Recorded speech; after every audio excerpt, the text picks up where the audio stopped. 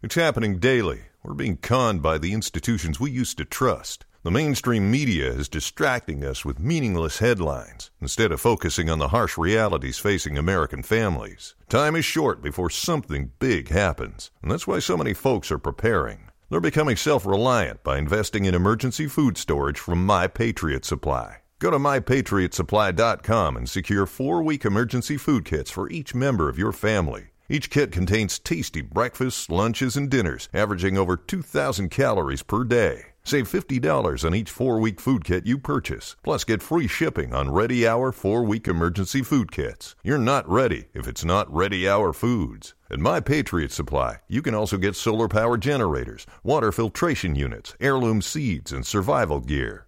Order by 3 p.m. and your unmarked boxes ship the same day. Shop MyPatriotSupply.com today. MyPatriotSupply.com. Hey, it's Theo J and welcome to The Motion, a debate podcast which sees two guests with conflicting opinions engage in an intellectual tug-of-war to sway my vote to their side of the motion. From music to society, culture to sports, the topic may vary from week to week, but one thing is always guaranteed. Your emotions will be set in motion. Given that it's the last day of Women's History Month, what better time to have a conversation about women's sport? The disparity in women's sport compared to men is an old age conversation, especially when it comes to pay and coverage. And people will often say, it's not sexist, it's just less entertaining. And so I wanted to delve a little bit more into that topic today. Is women's sport simply just less entertaining than men? Debating that women's sport is not less entertaining, I'm really excited to introduce Charlotte. Hello. Charlotte works in finance by day and outside of work plays football with Victoria Park Vixens, a grassroots team in East London, and she's very active in the infrastructure of women's grassroots football. As a referee and a committee member of both the Super 5 League in Hackney and a new girls' league in West London called the Girls Super League. So I'm sure you can see exactly why I have her on today's conversation. And debating the opinion that women's sport is simply less entertaining, we have Ben. Hey. A final year languages student at Warwick who doubles as a music artist, Jetsy stylized as J3TSY. He's incredibly passionate about football, and that also stretches into his music as seen by his song Buy and Sell, so check that out. With that, let's get straight into the opening statements, a rough summary of what you think and why. Simply put, as you stated in your question, men's sport is more entertaining than women's sport. Entertainment as a metric is quite hard to measure, but if you're looking at money brought into the game, historical moments and audiences, men's sports trump women's sports in those numbers, in those areas. Simply put, once again, women's sport is not less entertaining than men's sport because women's sport has historically been underfunded and been on the back foot sort of across the board, and those metrics that you typically measure entertainment by are not true to the history of women's sport having the barriers that it's had. Okay, so I think both your opening statements brought out the importance of the metrics with which we define entertainment. I also think we can focus on football for most of the conversation just due to our knowledge areas, but I think it will definitely be interesting to touch on other sports as well. I'm just gonna dig a little bit deeper into some of the things you've mentioned and try and get you on your feet with some interrogation. How much of the entertainment in sport comes from the sport itself? So how much of the entertainment with football is the actual game of football itself as opposed to everything around that, the signs, the moves, the audience, the kit, all the money? If you put it into numbers, probably like 20-25% is the game and the actual sort of 90 minutes that you have on the pitch, because actually what really drives the following and the popularity of sport is the sense of feeling you get when you're either playing, being part of the fan community. You've got now a really big sort of social media following on football. And actually, you can't just say that people care about football for those 90 minutes. They care about it sort of throughout the week. And, you know, the teams, the brands, the wider companies that sponsor football really play into that. If we do look at football, a lot of the argument or the conversation around it is physicality. Because of the way men are set up physically, that the game will like automatically be more entertaining. And I think personally, I just love competition. I love watching games. I love seeing people lose. I love seeing people win.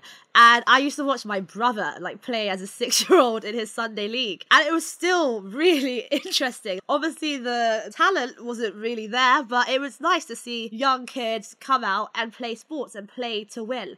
And so I think that if you're looking at a 6-year-old game of boys and compare that to professional women playing the same sport, it's hard for me to see that as being like intrinsically less entertaining. Physicality is a factor, but I think what you touched on, which is more of a factor for me, is competition. And one reason why the women's game is less entertaining to watch than the men's game is because the UK game was banned for 50 years in 1921, the women's game. The sport is still recovering. So now, February the 23rd this year, there were 10 women's game played. 10 games, 32 goals. On average, that's 3.2 goals a game, which on paper, that's entertaining football. You got goals.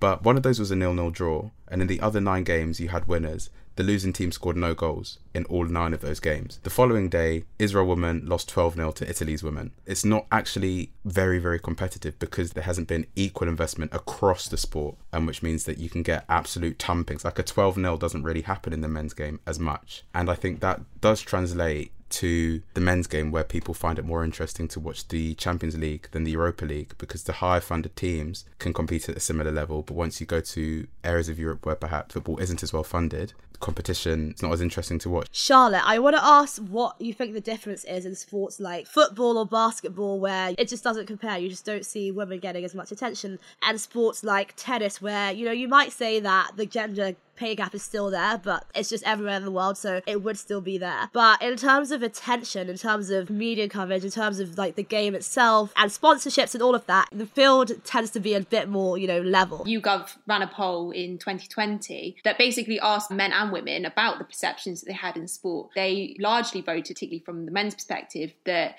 tennis, cycling, swimming, golf were just as represented by women as they were by men, and that the skill gap wasn't there. But it was rugby, cricket and football that people thought there was a greater disparity in the entertainment value and the skill that was demonstrated. You have 2 very different types of sports. So you've got your kind of larger team sports that were flagged as the kind of weaklings versus actually individual sports. And I think that's perhaps what sometimes explains those disparities. When it comes to brand sponsorships, if you're like a Nike, a Puma, even a smaller brand, it's much easier just to sponsor one person. It's much easier to track their individual talent than it is, for example, if I'm a brand looking to sponsor a team, do I have enough of a track record to see their success, their progress?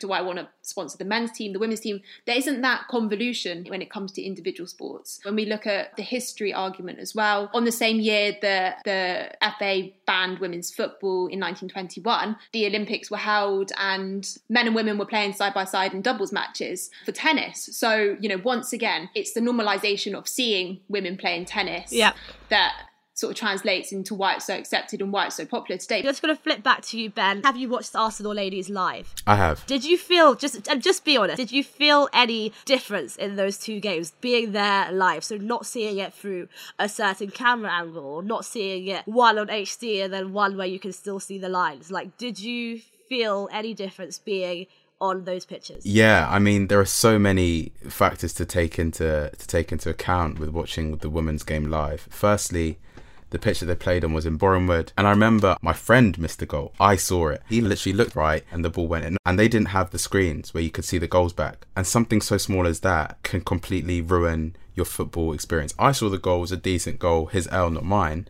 But you go to the Emirates, it's huge. The experience of watching the men's game was just better.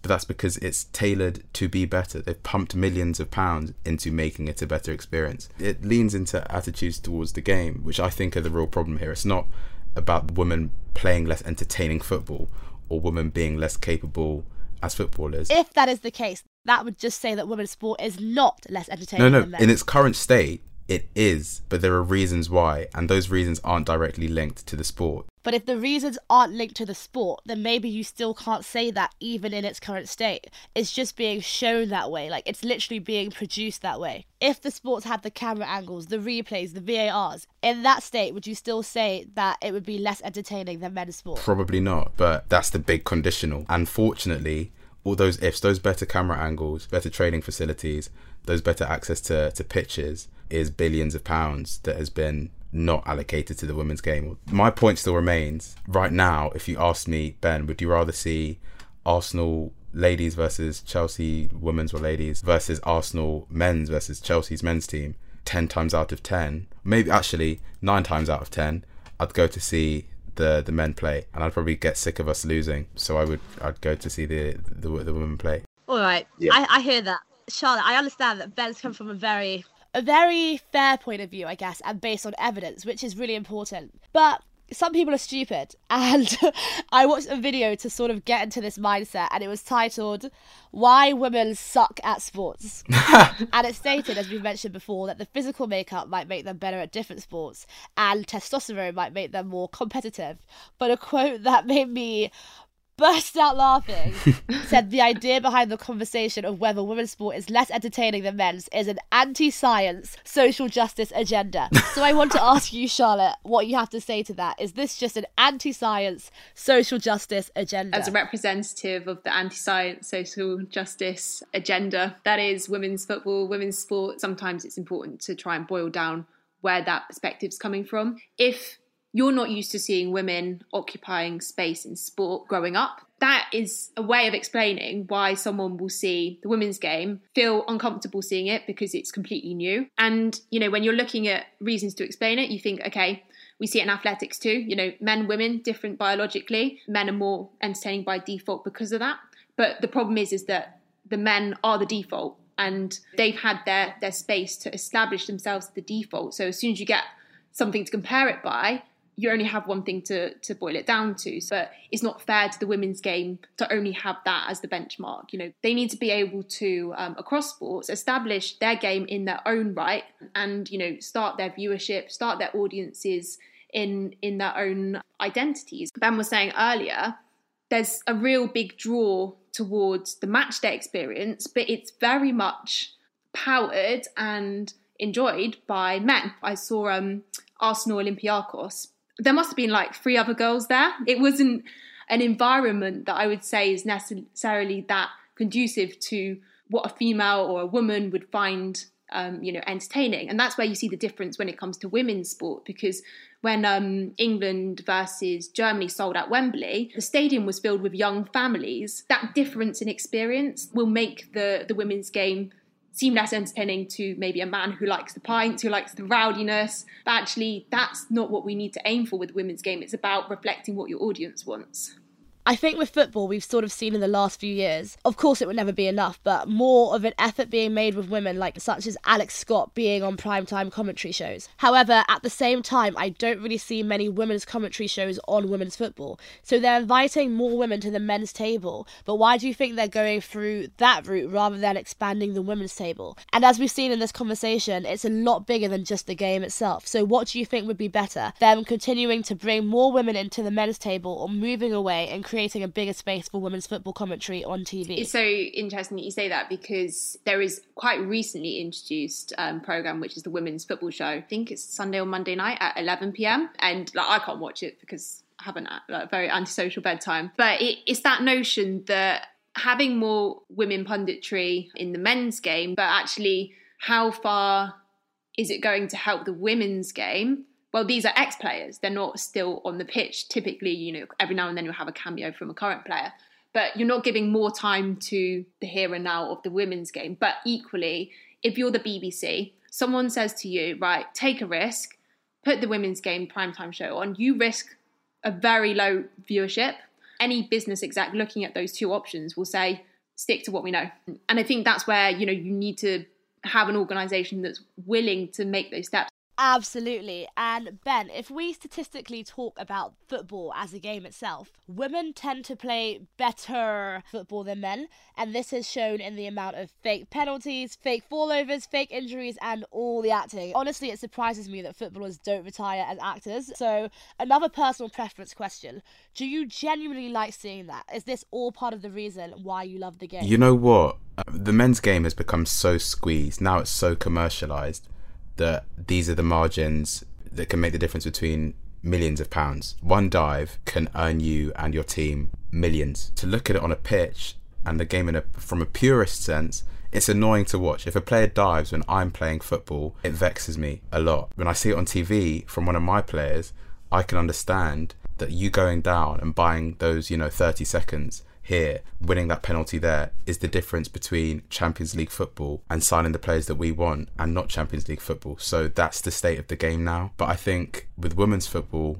it's funny because the fact that women's football was actually artificially set back those 50 years, I feel like now when I watch the women's game, the football is better because the margins don't have to be so tight. There's not as much money in the game. It's less commercialized, which means that there's less higgy hagger and just more football, which is more enjoyable for me to watch.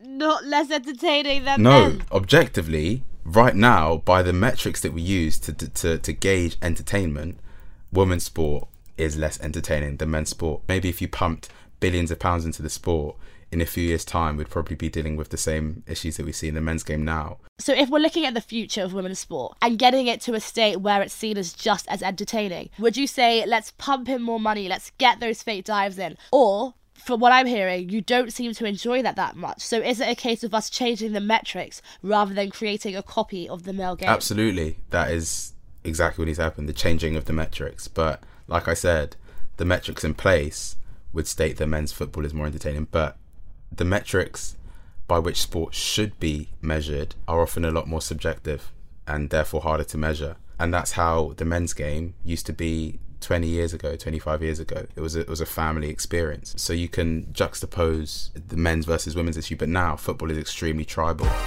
It's now time for my favourite part of the motion. It's the main debate. Ben and Charlotte, you are free to interact with each other, challenge each other. But in saying that, I do feel, and I might be wrong, that we may have all reached a point of agreement quicker than we usually do on the motion. Someone might have won a little bit earlier, but I might be wrong. I still have a decision to make. All the cards are still on the table. Charlotte, I know you had a point about one of Ben's initial points regarding how the difference in competition levels is shown by the goal line. So feel free to start with that, or anything else you want to clarify. Let's get into it. Ohio, ready for some quick mental health facts? Let's go. Nearly 2 million Ohioans live with a mental health condition. In the U.S., more than 50% of people will be diagnosed with a mental illness in their lifetime. Depression is a leading cause of disability worldwide. So why are some of us still stigmatizing people living with a mental health condition when we know all of this? Let's listen to the facts and beat the stigma. Ohio, challenge what you know about mental health at beatthestigma.org.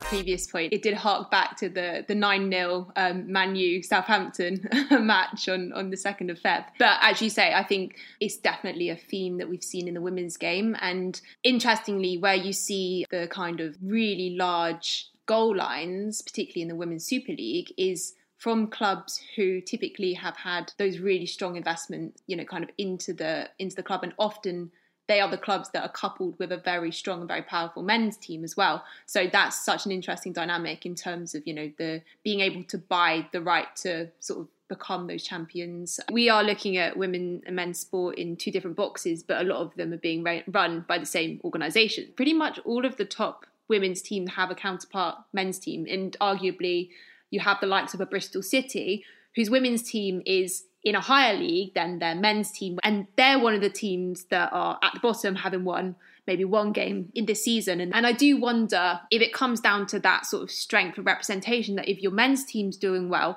it's less of a conversation to have at the board level to say, well, we're not going to sacrifice anything by investing in our women's team. But when you have a team, men's team that is the original business prospect struggling, what is the motive to say we should also allocate to our women's team? Because first and foremost, we need to be investing in our core product. For me, that is not a footballing issue, that is a social issue. And it's something that I've actually, especially over the last year or two, looked into myself. Now my sister plays football. If somebody asked me tomorrow, am I seeing Arsenal, watching my sister play football? I'm not missing my sister's football game to go and watch an Arsenal game. To that end, the metric by which I meant to measure entertainment isn't necessarily the money or what's brought into the game. It's my attachment to the sport. From a neutral's perspective, the women's game is probably less entertaining to watch because it's not as fast. The quality of recording might not be as nice. You might not get the angles. So from a neutral's perspective, I'd say that the game isn't as interesting. And I think I'd be speaking for a lot of misogynistic men when I make that statement too.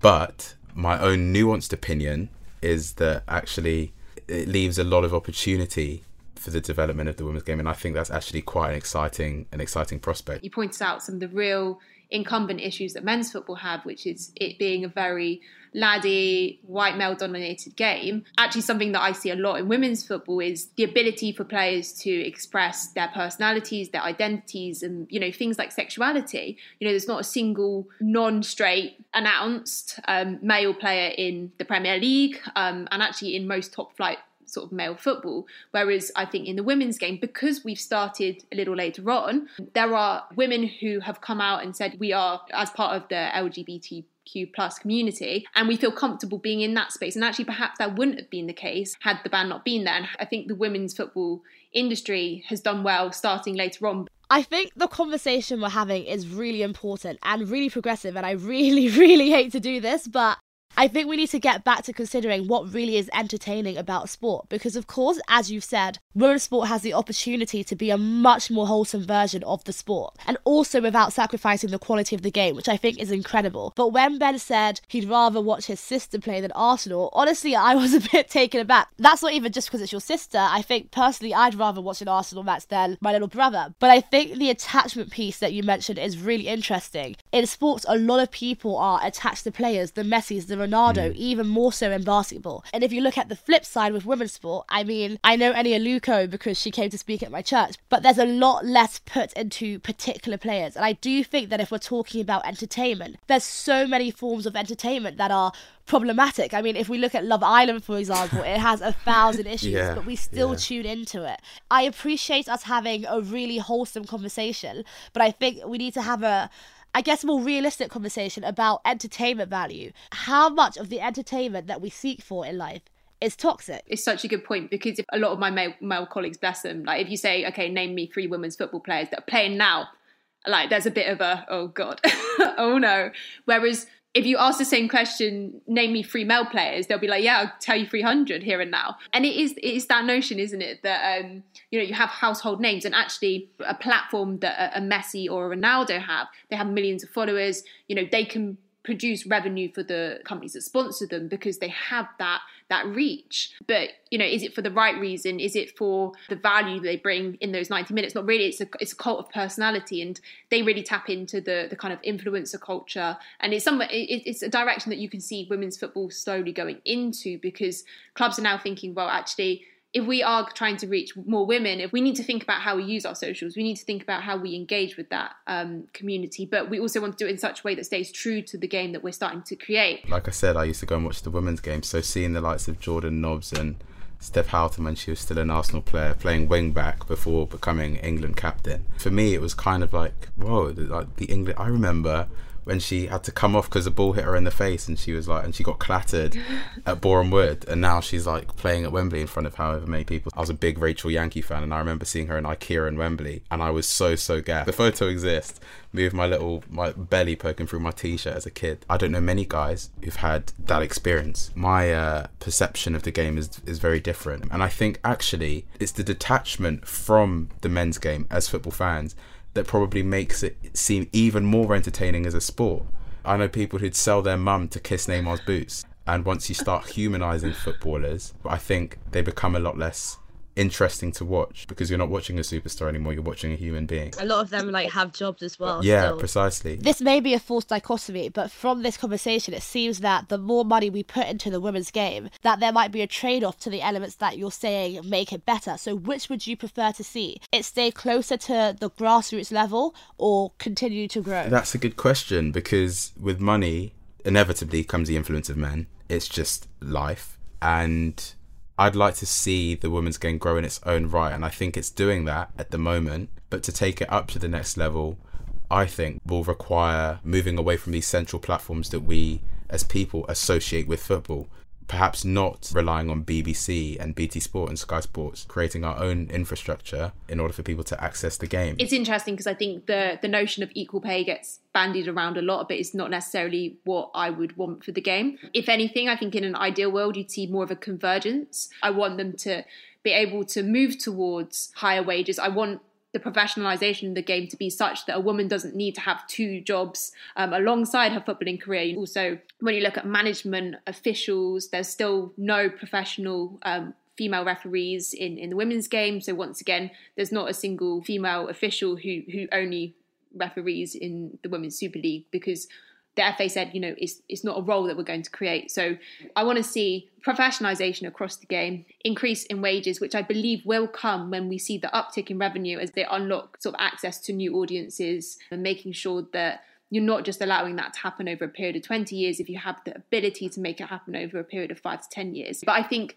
the trajectory is good. We're seeing businesses putting money into the women's game rather than sort of just throwing around sort of free footballs, free kit. What do you think would change if we said, we're not doing women's sport, we're not doing men's sport, we're just going to do football, we're just going to do basketball, mixed teams essentially? What changes do you think that would bring? So I think that mixed football is 100% the step forward that needs to be made, because it's often seen as like men versus women. It's men and women. It's not. There's never really a blend. And I think a lot of the sports today in which women have successfully established themselves in their own rights, other than the physical rugbies and basketballs, but even with basketball, there is the capacity to mix between men and women, and it has been done successfully.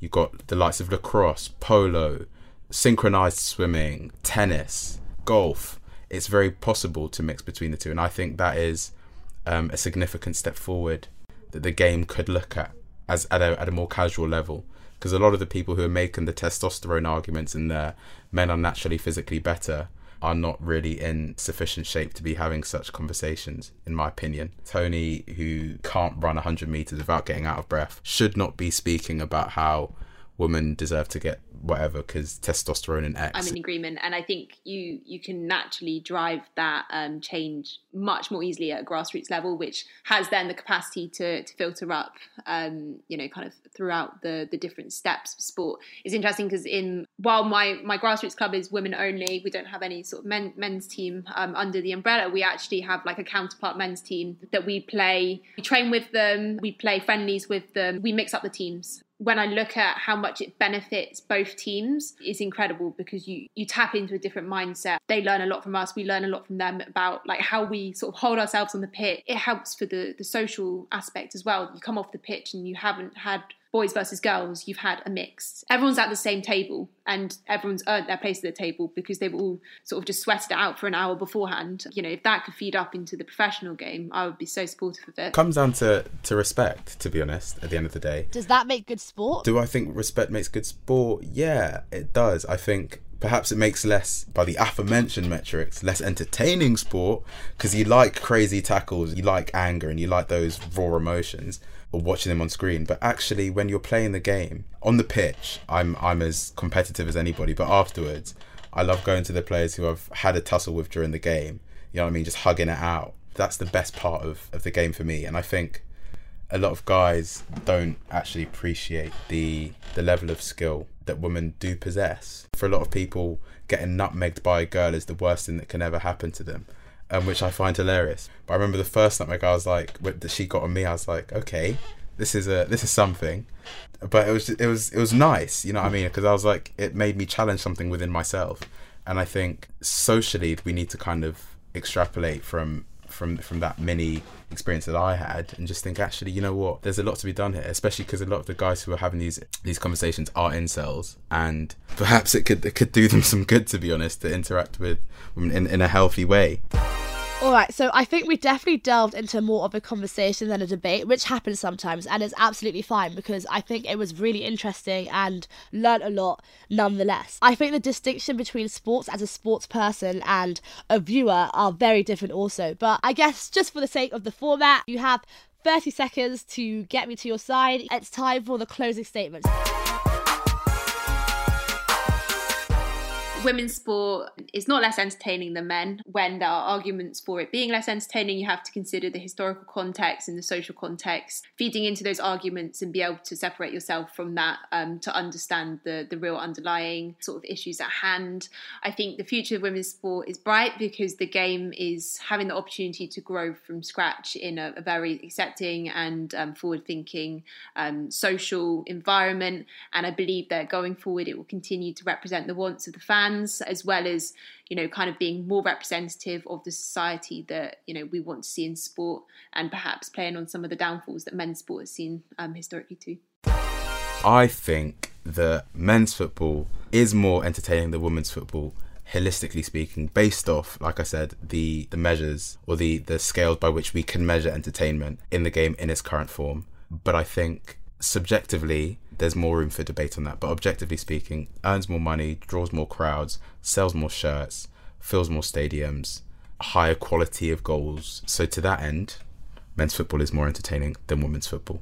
So it's definitely been highlighted to me in this conversation that though it is football or it is sport, women's and men's sport, they're not the same, and it does make comparison difficult. I'm trying to think, would you have a conversation comparing the entertainment value of basketball versus football? Which, if you look at a US perspective, that seems to be like a top entertainment sport versus football here, whereas soccer over there is not as entertaining versus basketball over here. And when you look at the differences, it's like the sport itself isn't changing. Bit random, but that's just a thought I had. When you use the entertainment argument to say that we're going to invest less in women's sports, and it's a case of that's just what people want to see, it's not really that case, is it? Whether they're the same sport or not, judging by this conversation, women's sport, whether you're playing it, whether you're watching it, due to its novelty, has the opportunity to be a lot more, do a lot more, and change the scene, and bring new life to a scene that it seems is getting quite constrained. And so for that reason, I'm going to vote that women's sport is simply not less entertaining than men's sport. Charlotte, you have won the debate. The conversation does not stop here. Follow us on Instagram at @TheMotion_, tweet us your thoughts at @TheMotionPod_, send us an email, themotionpodcast@gmail.com, and listen to our radio show every Sunday live on Wizard Radio from 5 p.m. Be blessed, stay safe, and have a wonderful week.